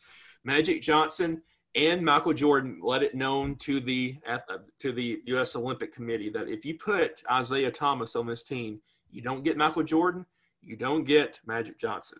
So they were not going to take that chance, so they left him off. But this is where I'm going to tie your boy Penny Hardaway, Bennett. A lot of people don't know the story. I'm about to tell the world one of the greatest stories that's ever been told. Rhett was probably going to tell this, but I'm going to spoil it. This was the greatest collection of basketball talent ever assembled. Since, or probably up to that point. It will never be a more talented group of players than that team. Coach Krzyzewski, Coach Daly wanted to basically test this team, though, because they were riding high, all the awards, all the accolades. So what they did, they understand the type of game that the Europeans play or the type of players that they're going to be playing in Barcelona. So what they wanted to do was go into the college ranks and bring college players in and play the dream team. This is a pretty good roster of players. Bobby Hurley, Grant Hill, Allen Houston, Chris Webber, and somebody by the name of Little Penny Hardaway. Little Penny. Penny. In late June, they pitted the dream team versus this college delegation. And what happened, the story goes that Coach Daly wanted to throw this game in the favor of the college players because he wanted to humble the dream team. What he did, he tinkered with Jordan's minutes. He limited Michael Jordan's minutes. He was using all these crazy combinations of players. And what happened was a 62-54 defeat of the dream team by these college players. After the game, Krzyzewski pretty much admitted that it was designed to throw this game in favor of the other team. They come back later when it's more polished, and this team gets destroyed by the dream team. So I'll say this about the dream team, and I'll just quote Magic Johnson. He says the 92 Dream Team was the greatest moment of his life in terms of basketball. For all the success that he had in the 80s with the Lakers, with Michigan State winning the national championship, he felt the bonding experience that he had with his fellow NBA players in Barcelona was the greatest moment professionally they ever had. You know, you talked about you don't mess with Penny and Webber and Grant Hill. I think, what if they beat them the first game and then maybe these guys let up on them so that the dream team could have a confidence booster going into the Olympics? That could be right. Maybe that's what happened. That might be it. You might have solved it. You know, the 92 Olympics, well, that team, they even had more controversy because I'd read before that there for a while, Jordan refused to wear the warm-up jumpsuit whenever they were going to get their medal because it had the Reebok logo on it. And he said that he doesn't support his rivals. So they were able to figure something out, and they put a little American flag pin over that Reebok logo just so they could get Jordan out there in that daggone jumpsuit. And the story that you hear about Charles Barkley was kind of hated too, but not on the same level as Isaiah Thomas. Charles Barkley really endeared himself with the teammates because the story goes that they're in the hotel about to go to sleep. They hear some commotion on the street outside. It's Charles Barkley going down the street partying with a bunch of people from Spain. He was always known as the introvert, but this kind of changed the public perception about Charles Barkley. Like, he's a pretty cool guy. He's not so into himself. Like, he's willing to go out and have a good time. It's terrible. Terrible. Rhett, you have anything to add about the 92 Dream Team? I don't have a lot more to add. This was the greatest collection of basketball talent ever assembled, and Christian Laettner on this 92 Dream Team. Both Bird and Magic, for the sake of this argument, well past their primes. Bird couldn't even practice half the time in these practices because of his back. Magic had been out for a year, had been ostracized because everybody acted like he had the plague. But he hadn't played in a year, over a year by the time the 92 Olympics came. So both these guys are well past their primes. Really, their contributions on the court were kind of minimal during this time. But just for the sake of this argument, I will point out the stats of the Dream Team. Bird averaged 8.4 points a game, whereas Magic a measly 8 points a game. So 0.4 of a point a game. Bird destroyed Magic. Bird out-rebounded Magic, as he should have as a forward. Magic had more assists, as he should have as a point guard. Bird had averaged 1.8 steals. Magic averaged 1.3. So I would say that Bird was definitely the MVP between these two when it comes to the Dream Team. But really, both of their roles were fairly minimal. Both were well past their prime. And really, this was the second time these two guys were teammates, because the very first time they met was when they were in college. They got pitted on an international team together, and it was the very first time they had met. There's a documentary on HBO Max about these two, and it talks about that time that Magic said they were on this team playing in this tournament, but Larry said they might have said 9 sentences to each other, and it was, "Hey Larry, how'd you doing today? What'd you have for breakfast?" They didn't really talk much, but Magic Johnson said he got on the court and saw what Larry Bird could do, and he thought, "I've got to play like this guy." And they both talk about they earned each other respect there because they both found somebody else that treated the game like they did. They both found somebody that wasn't worried about scoring, that was worried about helping the team.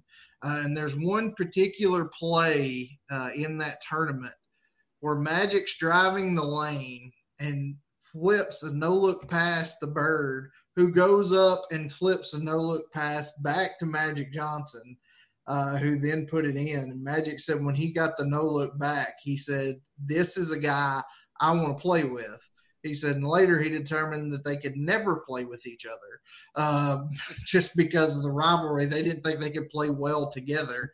And I guess we'll never know, because really the 92 Dream Team's not a good look at what their talents would have been together. But that, and then the Converse commercial, and then really these 92 Olympics is really what solidified their very strong bond and friendship that lasts to this day. Hold on, quick question. If you take Larry Bird, I'm talking about the Dream Team. If you take Larry Bird, Magic Johnson, and your boy Christian Laettner off the table, who is the weak link on the Dream Team? Chris Mullin. Yeah. Who was a solid player in 92. Yeah. That's going to be my guess as well. I don't know. Maybe that Jordan guy, he only had a couple years left before he went to baseball. Yeah. He was in the twilight of his career, too. Just think about baseball. Wasn't for Magic and Bird, he might have played baseball his entire career because there might not have been an NBA to go to. True. This is true. Crazy.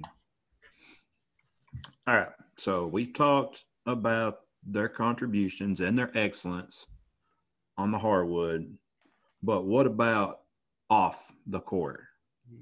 What type of significance do they bring either in a basketball or a non-basketball role? And Rudd, I'll start with you. What has Larry Bird accomplished?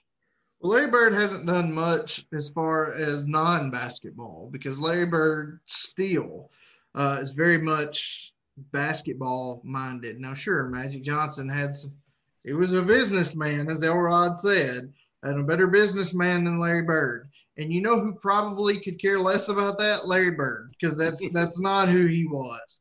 Larry Bird stayed in basketball. In 1997, he was hired as the head coach of the Pacers after he had been a special assistant for their front office because he's from Indiana. He retired from Boston. He moved back to Indiana. Started working with the Pacers. In 97, they asked him to be their head coach. And he said he would do it, but said he was only going to do it for 3 years. Said he had no interest in coaching long term, but to help out the organization, he would coach for 3 years. In that first year, the 97-98 season, they went 58-24, which was the Pacers' best record in the entire team history.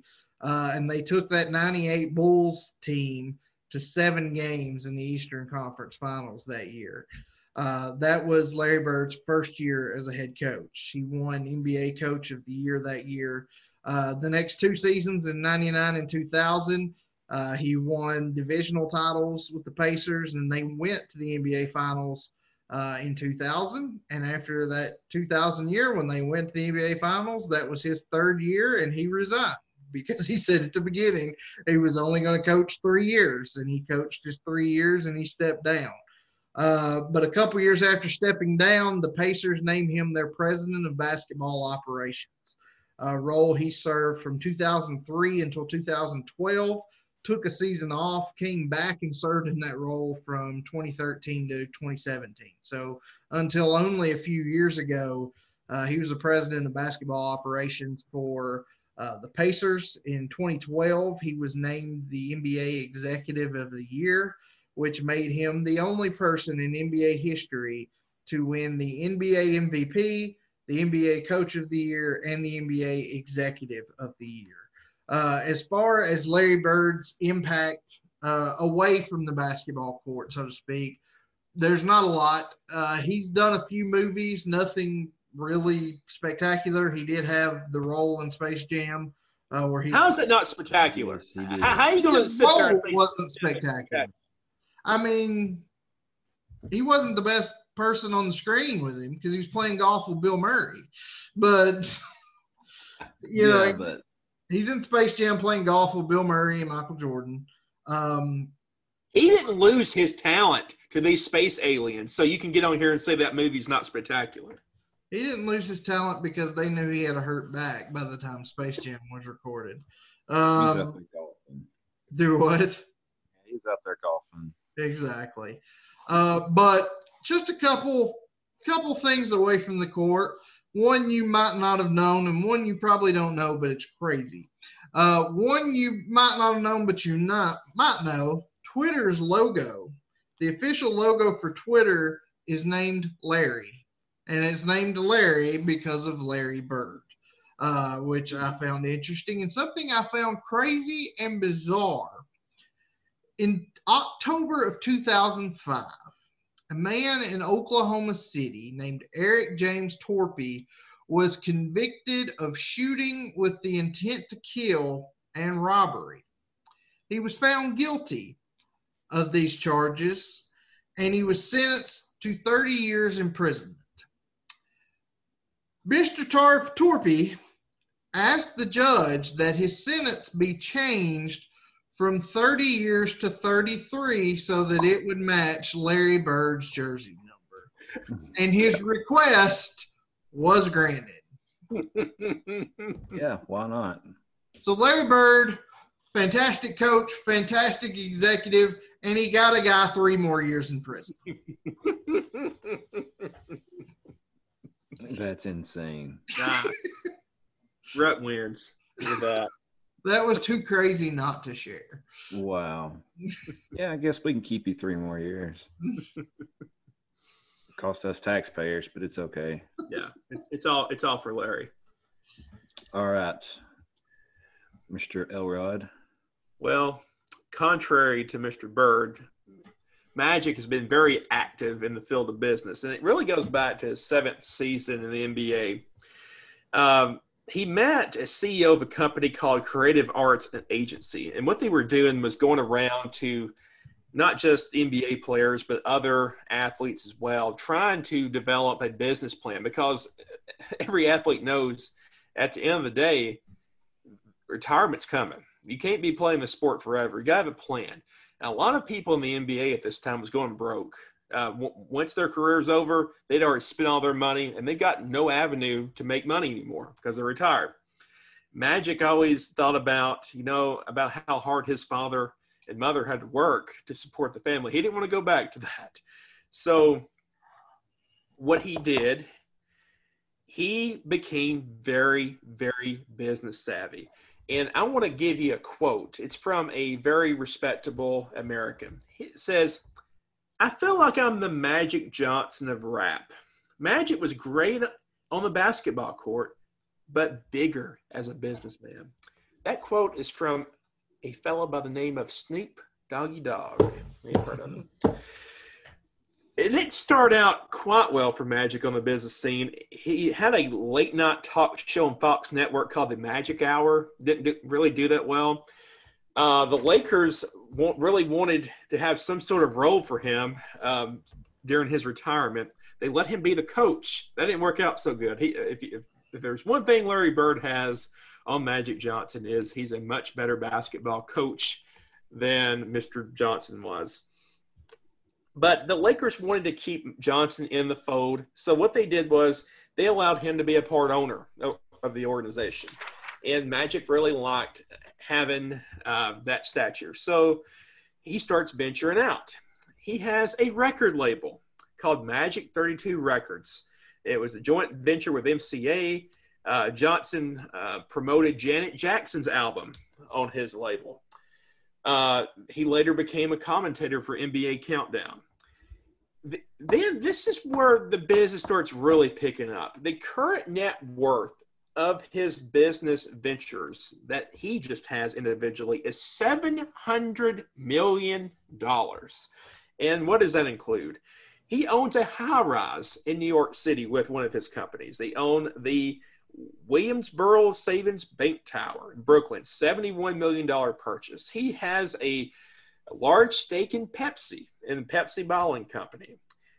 He has a controlling interest in a life insurance company that has $14.5 billion in financial products that they have. One thing that he wanted to do was he wanted to have it more of an influence in minority communities. So what he did, he went to Howard Schultz, who owns Starbucks, their CEO, and he tells Howard, you can be more successful if you target African-American communities. Starbucks,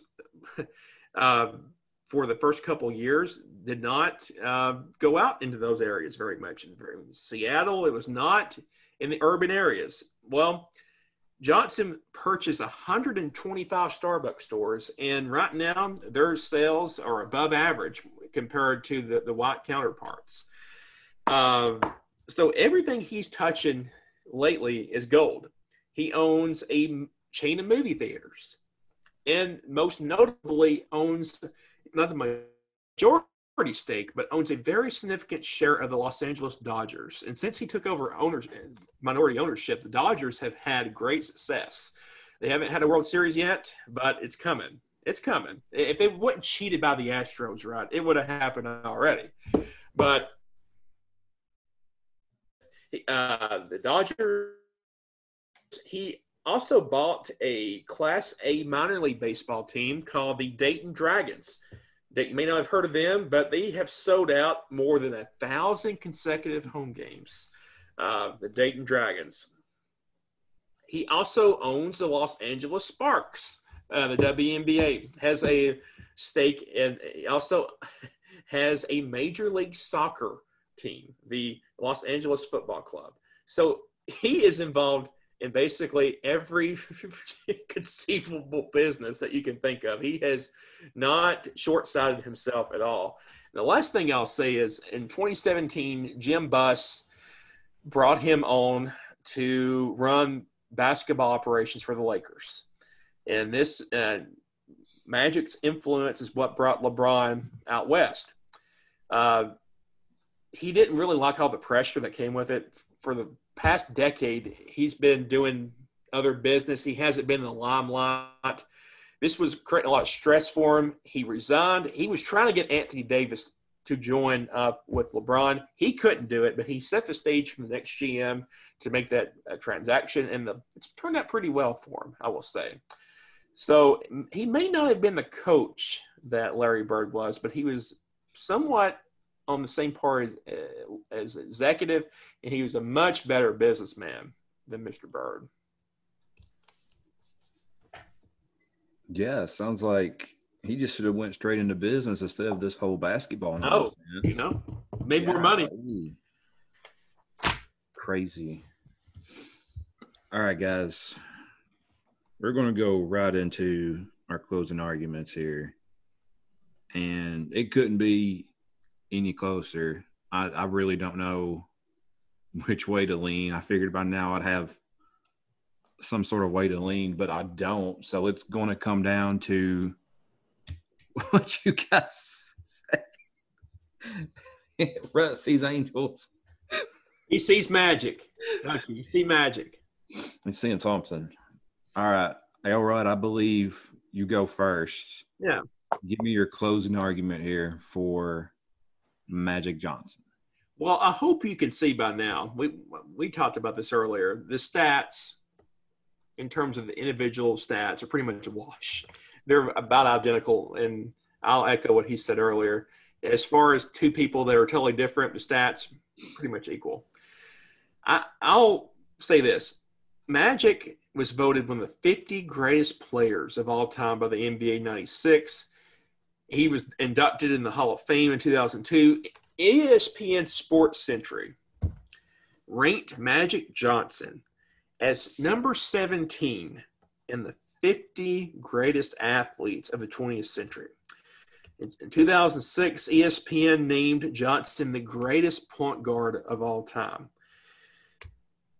And they also said in the argument that he could be the one player in NBA history that could hold a candle to Michael Jordan in terms of his success and what he did for the position of point guard for what Michael did for the two-guard position. We talked about this in the Peyton Manning Tom Brady argument. I tried to make the argument that you got to look at the stats. You got that Peyton had more yards, blah, blah, blah, blah, blah. But you know what came down in that argument? It came down to this. It came down to who's got more championships, who has more on the line, who is better in the clutch. When you look at the numbers, whenever Magic Johnson and Larry Bird competed against one another, more often than not, it was Magic coming out on top. He may have had more talent with him. Who knows? We can make that argument for another day. It doesn't matter. Magic has more rings, and that's what we judge NBA players on. What's the knock on LeBron today? He don't have as many rings as Jordan. Okay, he's got more losses. He doesn't have as many rings, and that's what we judge athletes and especially NBA players on, is what is the ultimate, what's the totality of your success? And that's the rings, 5 to 3. He's got the college championship. So when you analyze this, Bennett, you look at the numbers, this is a close race, but the determining factor should be championships. That's what it is on every spectrum in sports, is championships. Magic Johnson has more. And that is why you'll make the right decision. You didn't in the pay. Was it you or Rutt that was arguing for Tom Brady? I'm pretty sure. Was it you? Mm-hmm. Okay. You remember making that argument that it's about championships. And I am hoping that you'll think back to that and be like, that's the same thing here. Magic is better. Magic is better. Better that was one of my arguments. Magic is better in the business sense. He's got almost comparable stats, but he's got the most important thing. The rings, the ships, as the cool kids say these days. So he doesn't have Space Jam, although Larry's got that. So he doesn't have that going for him, but he's got about 600 million reasons why that he really doesn't give a crap about that. So Larry Legend is great, but he's no Magic Johnson. Well, he should worry about Space Jam because Space Jam is one of my favorite movies. And he was not in it. And I'm the judge. I'm just kidding. All right, Rhett, bring us home. Breaking news here on Convince Me. The greatest NBA player of all time is Bill Russell because he had 11 rings.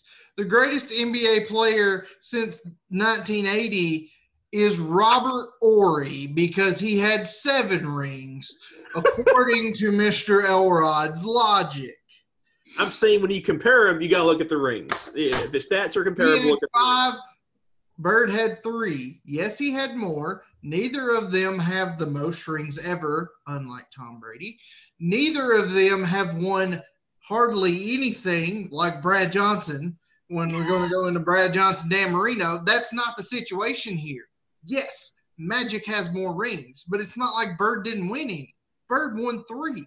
There are a lot of guys that would kill to win 3. Robert Horry won 7. You said we judge everything by championships. Robert Horry is better than these two. He's better than Michael. He's better than pretty much everybody but Bill Russell by your logic, which is wrong. Don't get me wrong. I love Big Shot Bob. Robert Horry was a bad man. But here's the thing. No disrespect at all to Magic Johnson. The greatest point guard to ever play the game of basketball. I'm not making that argument he's not because he is. And I don't know anybody else that's even remotely close in that conversation. But here's the thing. Larry Bird is the only player in NBA history to have career averages of at least 20 points, 10 rebounds, and 5 assists. Larry Bird's versatility for that small forward position that he did nothing for, according to Elrod, has been matched by very few in NBA history. He is 7th on that triple-double list in his career. He was the first player, as I mentioned earlier, in that 50-40-90 club, and he did it twice. Maybe what's most impressive about Larry Bird and his game is that Bird would often call his shot. He told opponents how he was going to beat them, might even tell them the exact area of the floor he was going to make a game-winning shot, and then he did it. And he did that multiple times throughout his career. Now, Bennett, I've got a little bit – I want you to look at something, and this is for YouTube exclusive. Our YouTubers get to see this too. Podcast folks won't get to see it, but I'll talk you through it. Let me share something with you real quick here. Oh, look at him with the fancy PowerPoint. You all can see this, right? Player A versus player B, career numbers. We're going to look at. Just to get Bennett, stew over this list, and I'll explain to those on the podcast what we're looking at here. We're looking at career numbers from player A and player B. Player A outscored player B 30.1 points per game to 24 points per game. Player B up on rebounds at 10 rebounds a game to 6.2 rebounds a game. Player B ahead on assists, 6.3 to 5.3. Player A slightly ahead on career field goal percentage from 49.7 to 49.6. Player B with a better career free throw percentage, 88.6, 83.5. Player B with 37.6 career three-point percentage to 32.7 from player A. Player A had more steals, 2.3 to 1.7, and they both had 0.8 blocks per game. Looking at these career numbers, which one, Bennett, they're awfully close here. Which one would you say had the better career? It's tough to say. A lot of these are almost a washout. I think the only one that really sticks out the most is free throws and 3 points. It's a little bit higher for player B. And points per game is more for player A. Say it's a wash.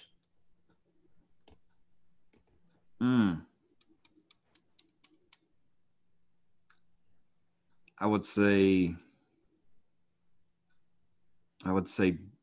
B is more complete. B is more complete. Is that your final answer? Yeah. Player B is Larry Bird. Player A is Michael Jordan. There is an argument to be made for Larry Bird to be the GOAT.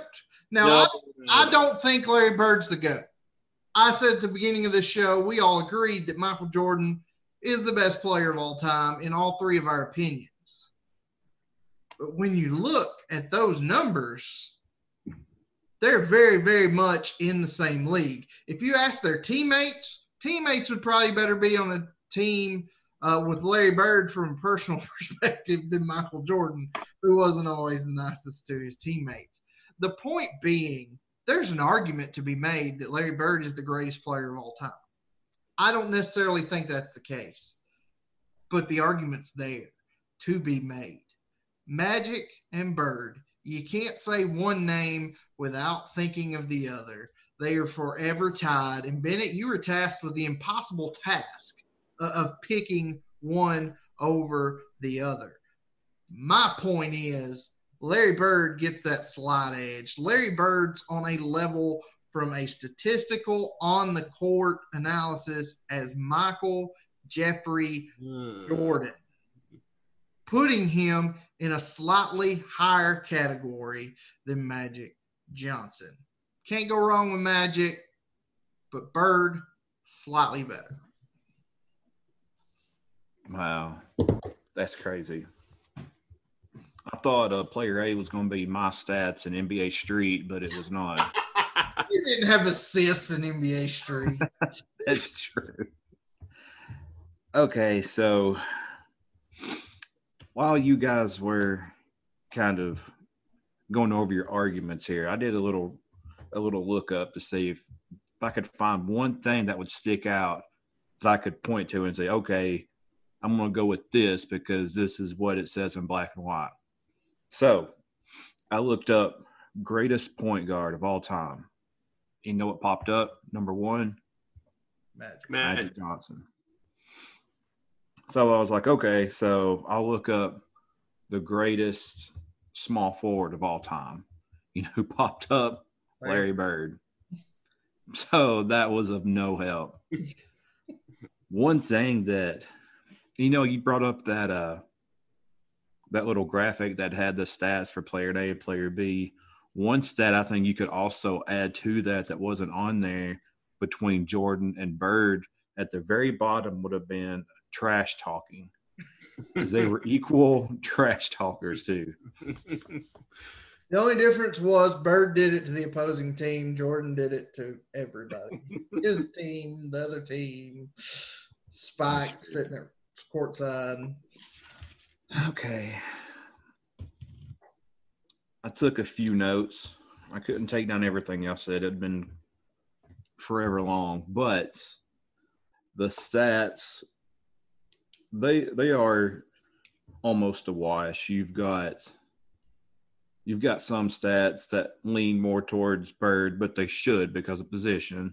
Same way with Magic. And then when you get down to the nitty gritty, they're so close. Even when you talk about their accomplishments like the All-Stars and the MVPs. The only thing that Magic has over Bird is the rings.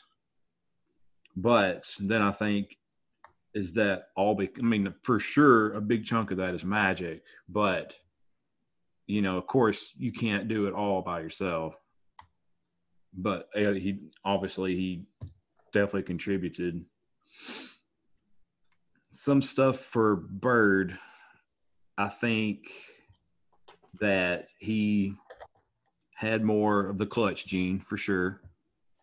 I think that if those two were in a shootout, I see Bird winning more times than losing. If they did 10 shootouts, I say Bird probably wins 6 of them, 7 of them, something like that. The basketball IQ, both of them have really good basketball IQs, but I think I see Bird a little bit more of knowing what's going on and what to do just a little bit ahead of his peers. And the hustle stats too. That's one thing too that doesn't show up is how, one little hustle play here or there that happened in the first quarter could change the whole outcome of the game, but it doesn't show up on the stats, or you don't read it in the newspaper the next day. Like, oh, Bird did this in the first quarter that completely altered the game. It don't show up like that. But okay, so there's that. For Magic, I think he's the bigger playmaker. He has obviously the triple doubles, 138 of them, which was second all time when he retired. The big, huge thing about Magic is that he revolutionized the point guard position so that you do have your LeBron James and who else? KD, for example, these big guys that can play point guard. I don't know if you necessarily have that or if they're automatically cast into another position because they are the big guys. The one thing that it came down to for me, and it's so close, is that I think one person you get every bit out of them, and maybe you've got one person that's more talented. So it comes down to the talent or look at both of y'all. Y'all are leaned in so far. This is tough. All right, tune in next week. Make a choice. For the answer. I'm going to go with Larry Bird. And I'll tell you why. Here's my only thing. I can't do it off of stats. If you go by the championships, yeah, for sure, you've got Magic. But obviously it's not all about the championships. I will give him that. He does. He was a winner. He won more for sure. But the way I see that with Larry Bird, you got more out of him with less, if that makes sense. I think he was a more complete basketball player, and that graphic just blew my mind. With him and Jordan, the stats, they're pretty close. That was the intent. Obviously, Bird doesn't have – Grab me a fancy PowerPoint next time. Show both of you up. But, I think Bird was better on defense, even if he doesn't have the 3 was it second team defensive all defensive team? Yeah, Bird has them. Magic didn't. Yeah, he had 3 of them. I think Magic didn't have any. I see Magic more prolific on offense, and even him himself said, maybe on defense he kind of slacked off a little bit, thinking more about the offensive side. So the only way I know how to score it is just who did everything from offense, defense, intangibles, IQ, the hustle. But really, it comes down to a matter of preference. You could ask 100 people, and it might go 50-50. I'm really interested to see how the people vote on our little poll. it should be 50-50. By the time people are listening to this, poll will already be up. But I think so. And I told Elrod, I'm really admitting a lot here on a public forum, but I spoke to Elrod today personally on a private call, which is not something I just run around bragging about. But I made the point to him today, neither one of us can really be mad if we lose, because it's like last week with our Tupac and Biggie. I wasn't mad I lost. I was fine with that. Granted, Elrod's logic in coming to that decision sucked, but as far as the result, you couldn't be mad if you lost. This is another one that had you went Magic Johnson, I couldn't be mad. I'm very glad you didn't go Magic Johnson, that you went. Yeah, if you went back-to-back losses, you wouldn't have been very happy. We got to keep you happy, keep you coming back. Because I'm the backbone of this show. And if I lose 2 in a row, it'll be like Larry Bird's backbone, and it won't be very strong. I don't know why you guys give me these hard ones. Have you enjoyed the show, Bennett? Oh, yeah, it was great. It's probably one of my favorite shows that we've done. And I'm disappointed there was no Forrest Gump reference in this episode. But the only thing I could come up with was that Larry Bird was in Space Jam, and Space Jam's probably in my top 10, maybe top 5. I'll have to come out with a list, but Forrest Gump's number 1. Well, Jenny wanted to be related to Larry Bird. She said, "Dear God, make me a bird." There you go. Why didn't I think of that? But anyway, thank you guys for joining us next week. We don't know what we're doing yet, but maybe I'll be in a tough spot because I believe, if I'm correct, it's my turn to moderate next week. Bennett and Elrod will be going head-to-head. Don't know the topic yet, but we will, hopefully, by the time next week rolls around. But we settled it here. We're recording on Monday night. It is Mamba Day, 8/24. Still can't believe this crazy year that's been losing Kobe, and then now that seems like 10 years ago now with everything else that's happened. But due to how crappy this year is and being stuck at home, this show was born. So, I mean, I guess it could have went a lot worse. But thank you guys for joining us. Larry Bird, slightly better than Magic Johnson, according to myself, and I convinced Mr. Bennett of that. Convinced me.